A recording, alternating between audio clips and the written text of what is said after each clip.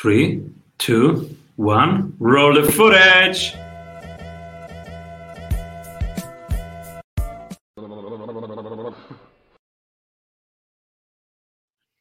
Welcome back, everybody, to the Strategy Sprints podcast. I'm your host, Simon Severino. And do you know anyone that's worked with Sir Elton John or Elon Musk? Sent people down to see the wreck of the Titanic on the seabed? Or closed museums in Florence for a private dinner party? And then had Andrea Bocelli serenade them while they eat their pasta? Now you know. Welcome, everybody, Steve Sims. It's a pleasure to be here. So cool too. And what an intro, man. So we are excited. We are all excited. And we will also hear a lot about how to stop listening to the wrong people. So important. But before we go there, what are you currently creating? Disruption. I like to work with entrepreneurs to get them uncomfortable so they can come out more impactful. I think a lot of people, they look for a line that they're used to, that they're comfortable with, and nothing fantastic ever happened with people being comfortable. So I'm there to disrupt as many people as I can. That can be a t-shirt. Nothing ever happened with people being comfortable. I love this. And people ask me, Simon, why do you go running every day in the morning? That must hurt. And I go, of course it hurts. That's why we do it. We overcome limits every day. That's what entrepreneurs do, right? Beautiful. So we should stop listening to the wrong people. Let's unpack that. Yeah, there's too many people around us that we actually go to for advice that are ill qualified to do it. You know, there's the classic example that you may sell a car and you've got $20,000 cash now, and you go down to the pub or you go to a coffee shop and you're listening to someone that's seen it on TV but never ever invested. So today we've got the ability to shake up who we actually listen to. We've also got the ability to get into the right rooms, whether it be Facebook groups, whether it be, Clubhouse, whatever. We've got environments now that we can get into where we can seek advice from people that have actually achieved it. Not the influencers that talk a good talk, actual people that have achieved what they're talking about. So always check out, before you listen to someone, why should you listen to them? Do they have the credibility and the substance to be able to steer you in the right direction? You have an amazing history. Can you talk about your background and how you became an entrepreneur? Does anyone ever become an entrepreneur, or were we born an entrepreneur? I think I just grew up in London aggravated. I didn't like being poor. My family was financially poor. I didn't like that. I didn't like the fact that other people had sports cars. I was getting up at 4:30 in the morning, coming home at 8 o'clock at night, working on a building site. So I didn't mind working hard hours, but I never had any money. So I literally went out to try and find people that were successful and affluent and tap them on the shoulder and go, hey, why are you rich and I'm not? And in order to do that, you've got to bring something to the party. So I ended up being able to get people in nightclubs, getting them this, getting them to meet Elton John, getting them to meet Guns N' Roses, to get them to sing on stage, closing down museums. I never tried to set up a concierge firm. I tried to give rich people a reason to talk to me. And then 3 years ago, I wrote a book so that people could do it simply and easily. Bluefishing, the art of making things happen. And I didn't expect it to be successful. And it took off. And it's been a bestseller in different countries, translated, I think, in 6 or 7 different languages now. And I try to get people to go, look, you don't have to do what you've always done. You need to do what is stupid, what is ridiculous. You need to go for great. And that's what we try to focus on now. On your website, I see people like Jay Abraham, like Elon Musk, endorsing you. How do you get in touch with Jay Abraham, Elon Musk? Yeah, good old Jay. You provide value. You see, you've got problems. I don't know what they are, but if I turned up to you and I said, "Hey, I really want to be on your podcast. Can you help me? Can you can you endorse my book? Can you promote me to people?" Those are all selfish reasons for me talking to you. And you would probably get bored and go, "No, Steve, I can't help you." But if I contact you and I go, "Hey, I know you're working on a book. I've got some ideas how we can get it to become a bestseller. Hey, I know you're working on your social feed. I know how we can use PR to get more people engaged with you. Hey, I know you're trying to speak on more stages. I run a structure on how you can speak on more stages." If I showed up solving one of your problems, you'd want to talk to me. And it doesn't matter if you are a millionaire, a billionaire, whatever, everyone's got problems. More fantastical experiences, a smoother life, a better book launch. Everyone's got problems. If you can show up as a solution, people want you to be in their world. What's the story behind Bluefishing? Why did you start writing it? I was annoyed. I'm not intelligent. I am creative, and I do fail a lot. But I was concerned how so many people, they try to do things perfectly. No one could do anything perfectly the first time. It just can't be done. And I was stunned how many people, focused on, "Oh, I've got to have a good website. I've got to have 20,000 followers on LinkedIn." That's not impactful. So I wrote a book, how a former bricklayer from London was now doing this with the Vatican, because I wanted people to change. I wanted to give people permission to stop overcomplicating things and to do things more impactful and easier. And so I wrote the book purely out of aggravation. Bearing in mind, it didn't even have a website when it came out. I really didn't expect, I wasn't trying to become a billionaire by releasing a book. I wanted people to just go, "Hey, I can do things differently. I have permission to do things with Elton John, Elon Musk, and Richard Branson." And that's why I wrote the book. I wanted people to stop overcomplicating things, to stop worrying about what they look like and start worrying about what they do, and to turn up as an asset rather than an invoice. And so I wrote the book purely out of aggravation, and it took off. Show up as an asset rather than an invoice. The next t-shirt, I love it. And many people right now listening are writing one of their first books or are writing their second book, third book, and want it to be read more. So what did you learn about getting a book really to people? So what were the ingredients that your book was read by so many people? So I wrote 2 books. Just the first one, no one will ever see. When we were given the chance to write the book by Simon & Schuster, this was the book. With a ghostwriter, we wrote the book, but the book ended up becoming a little bit too egotistical. It started saying how I did this and I did this. It became very much about my ego. And when we read it, I hated it. You've got to focus on every page providing an answer, motivation, inspiration, providing uncomfortable to the person reading it. So if you write about a book telling people how wonderful you are, who cares? Okay.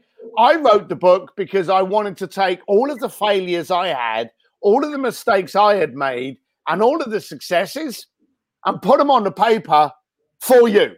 I wanted to help you. Again, I wanted to be a solution. I wanted to be an activator. So I focused on every single chapter. Does this disrupt the way you think? Does this create a situation where you demand more of yourself? I wanted to be able to create that. And so I wrote the book to aggravate you into doing something. If you focus the book on the person reading it rather than on the person writing it, then you become, again, that asset. And that's how it did so well. People from all walks of life, real estate, luxury sales, attorneys, anyone that works on communication was reading the book and then telling our friends, hey, you've got to read that book. And that's what happened. We never paid a single dollar, a single cent on advertising the book. And it just took off because we were focusing on the person reading it, not the person writing it. Beautiful. Focus on the reader, not on yourself. I am so curious which 3 books shaped you most. But first, one word from our sponsors. Hey, if you love what you are hearing, you will love our free masterclasses. Go grab them at strategysprints.com. What are the 3 that you pick? Well, the first one's got to be a shout out for my good buddy, Jay Abraham. Anything that Jay Abraham wrote, you need to be reading because he was so strong on reason, communication, scaling. So the first thing I did was I consumed anything that Jay Abraham had ever written. The other 2 books was Ryan Holiday wrote a book called Trust Me, I'm Lying. Phenomenal book. And then Nair Eyal did a book called Hooked. And it talks about how the world of social is sending us down into rabbit holes and how the digital world today is literally training us to remain hooked. So those were the 3 recommendations. Beautiful. Yes, Nir was here to talk about Hooked and to talk about Indistractable. We love it. Yeah. So much. Beautiful. If you could pick only one person, when everybody's zagging, this person is zigging, and you can give them the strategy award, who would that person be? Oh, wow. There's so many great people out there. So many wonderful people that are doing. I would probably have to go back to Jay. Jay was very, very powerful in the 80s and 90s. And then he kind of lost being top dog in the early 2000s as everyone went digital. But now the world is getting back strongly to communication. And Jay owns that lane. So I would give it to Jay Abraham. Beautiful. What are you excited looking forward to? You run a couple businesses now. What's your main business right now? Steve D. Sims. SteveDSims.com is the website, but my focus is on Sims Distillery, which is a private community, and Sims Media, which is to help you get your message out to wider people. So that's my focus at the moment. So tell us about both. The distillery is a mastermind for entrepreneurs? It's a community. So what we do is every video I ever do gets posted up there. Every conversation I ever have with Jim Quick, Ari Meisel, Jay Abraham, Jeffrey Madoff, that gets posted up there. So it's a resource, but also every month, twice a month, we have a live AMA to answer your questions. We also have sporadic live Zoom calls where we answer the community's issues. So anything you're having a problem with, you join Sims Distillery, and then we come in and we answer it and we communicate with you. So it's an online community to get people just out of the way of their problems. And the media company helps people get their message out. Yeah, people often go in the wrong direction. Sims Media, we work on everything from podcasts to PR, product launches, websites. We try to focus on what you are the solution to, and then make sure that your message is using the best platform and getting the best engagement from it, whether it be digital media, whether it be blogs, whether it be more podcasts, whether it being a speaker on stages. Sims Media identifies how you should best promote your message. Nice. And do you do the strategy around it, or also the implementation and get them on stages? Both. What we find that is most people, they want to know how, but they can't activate it. Either they don't have the confidence, they don't have the time. So not only are we a strategist, but we're also the who. We can act as your agent. We can act as your developer. We can act as your complete marketing arm, posting social quotes in your voice into your platforms. So we are a turnkey operation for the elements that you can't satisfy. And what is one thing where you recently changed your mind about? Recently changed my mind. I try not to fixate on anything, because when you fixate on certain things, it stops you being open to the opportunity of change. And let's be completely blunt. What was important today was not important 6 months ago, was not important a year before then. So we're constantly changing. So I don't think I've changed my mind on anything. I've never fixated on the fact that I have the answer. I'm just working on a strategy, and I'm open to change. You are a speaker. How did the speaking life change for you now in these lockdowns? So my speaking world, I didn't expect to be a speaker, and I saw so many motivational speakers going, "You can be great," when most people can't. Some of us can, but most people don't try. So I went on a couple of stages. I was asked to, because the book came out, and I went out there to speak to the audience. And again, a speaker has to understand who is he speaking to and what's the problem in the room. And if they go on stage and answer that problem, everyone's happy with them. So I started off doing a couple of gigs, and I think over the last 3 years, God, maybe done like 30 gigs all over the planet. My furthest one was Thailand, Mexico, Europe, all over America, Canada. So I am a speaker internationally, and I even spoke at the Pentagon and Harvard twice. And what's your plan to do this digitally? Your podcasts, online conferences, your own podcast? What's your strategy? So I don't do a lot. I think I'm losing my voice. I don't do a lot of online. I don't do a lot of Zooms. We run an event called Sim Speakeasy. And so we've been doing live events, luckily, during COVID. I have my own podcast, The Art of Making Things Happen, and I do the Zooms through Sims Distillery. But I try not to do Zoom conferences where there's a lot of speakers. I don't know why, but it's very hard to interact with the audience when people are sitting there with a coffee and a donut, watching you on Zoom. So I have been doing some, but I've been focusing on my community rather than online conferences. And now the speaker world is opening up again, and live events are coming back. And I'm already booked for 2021.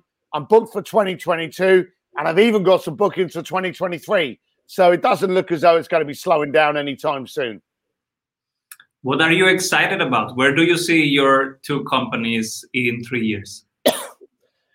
Disrupting people, giving them permission. As long as people keep doing things that they shouldn't, I'm going to stay in business. And what you did 10 years ago doesn't work today, so you're doing it wrong. So I want to see myself continuing to grow by failure, discovery, but shaking things up. As you say, when people are going left, go right. I want to try things differently. I always have.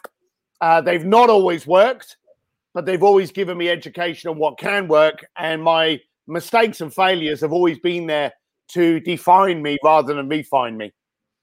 You're getting some compliments. Nice talk. Thanks from Julia Chulen. And what else should I ask you? I don't know. Who knows? Just risk it. Go for it. Try do things differently. Okay, that's the only thing that I could put there. One thing you bought recently. One thing I bought, a motorcycle. I'm always buying motorcycles. I got 12, and there was a good deal on one, and so I bought it again. So my wife moans at me. She does. She's wonderful, but she does.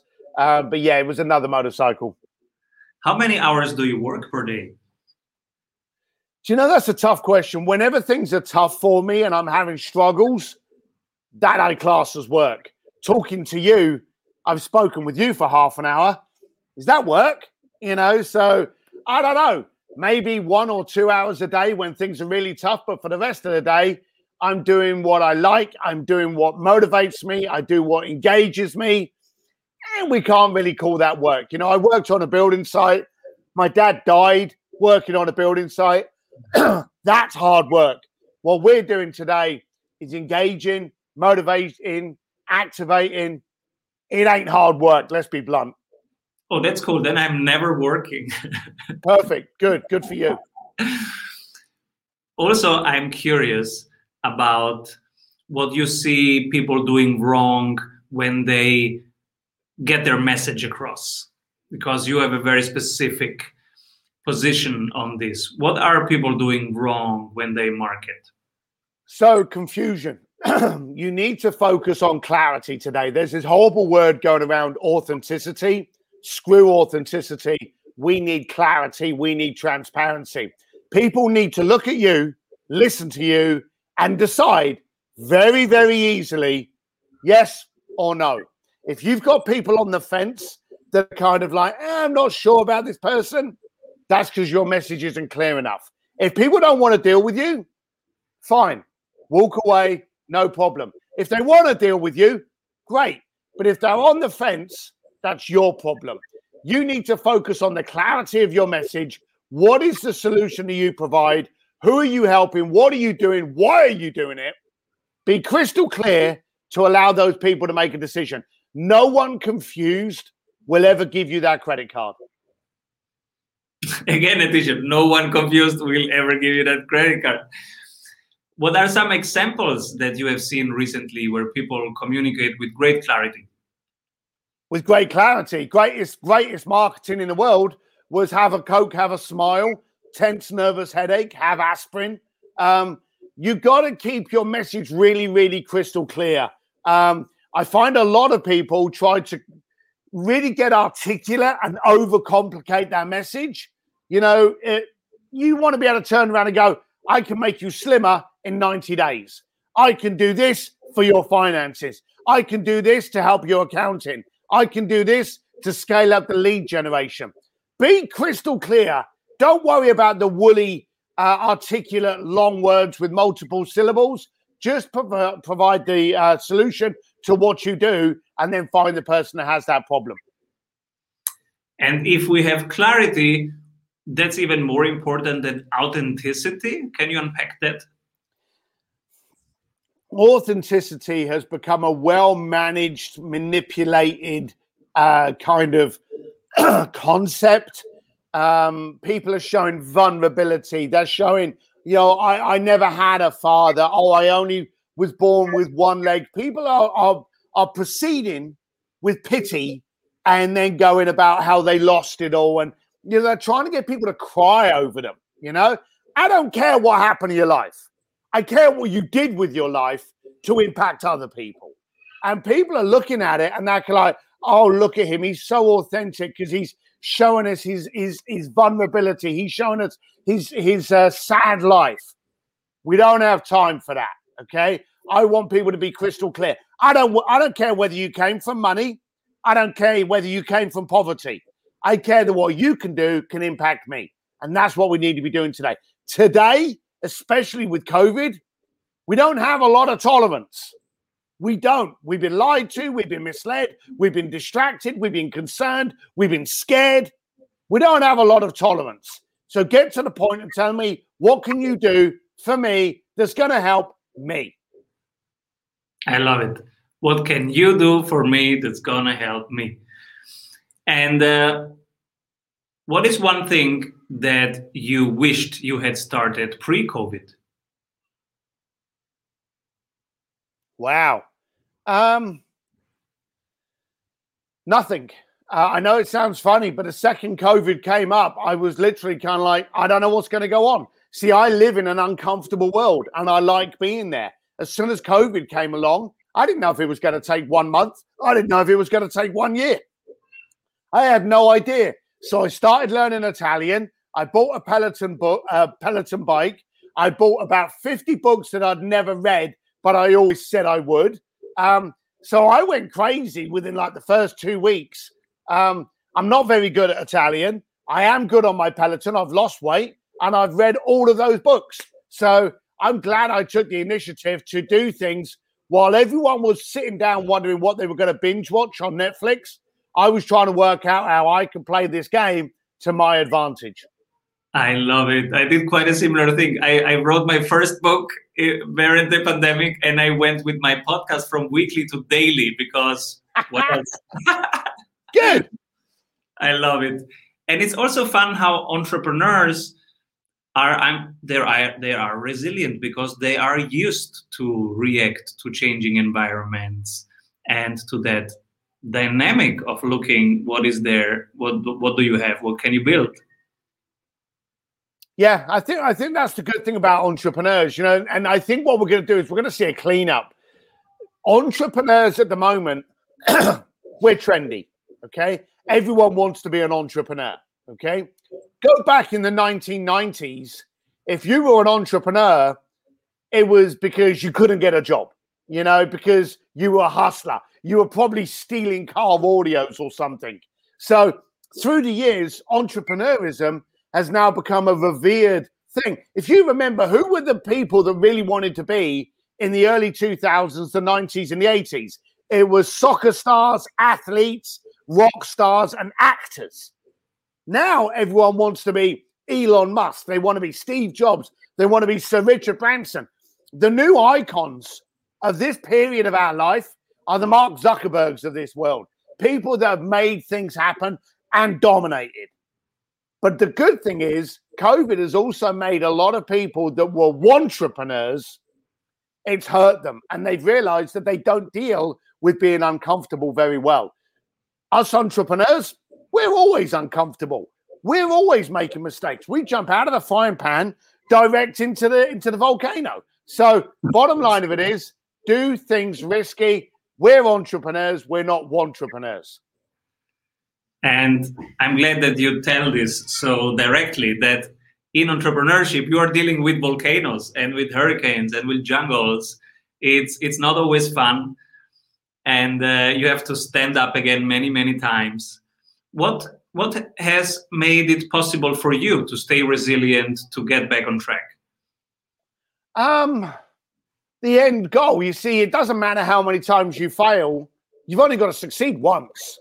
And then you get the being able to buy a motorcycle.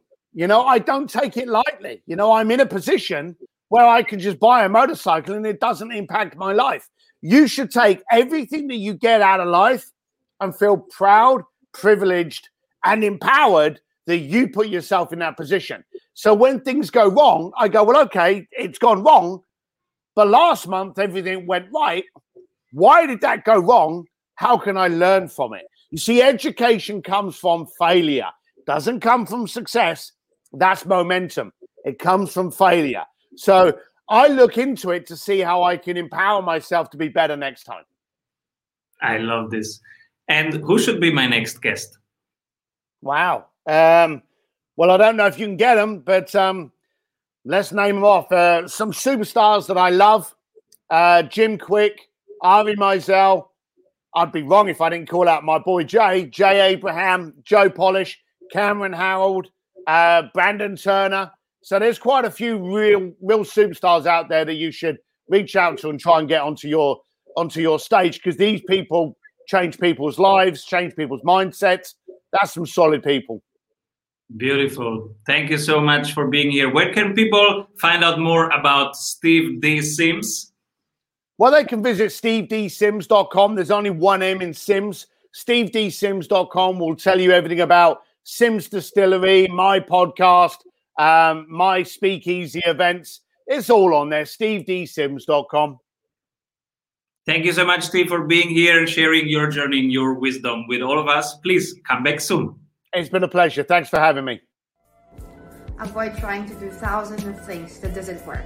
We have 274 templates for your business success. Reach your ambitious goals with one-on-one sprint coach. We double your revenue in 90 days.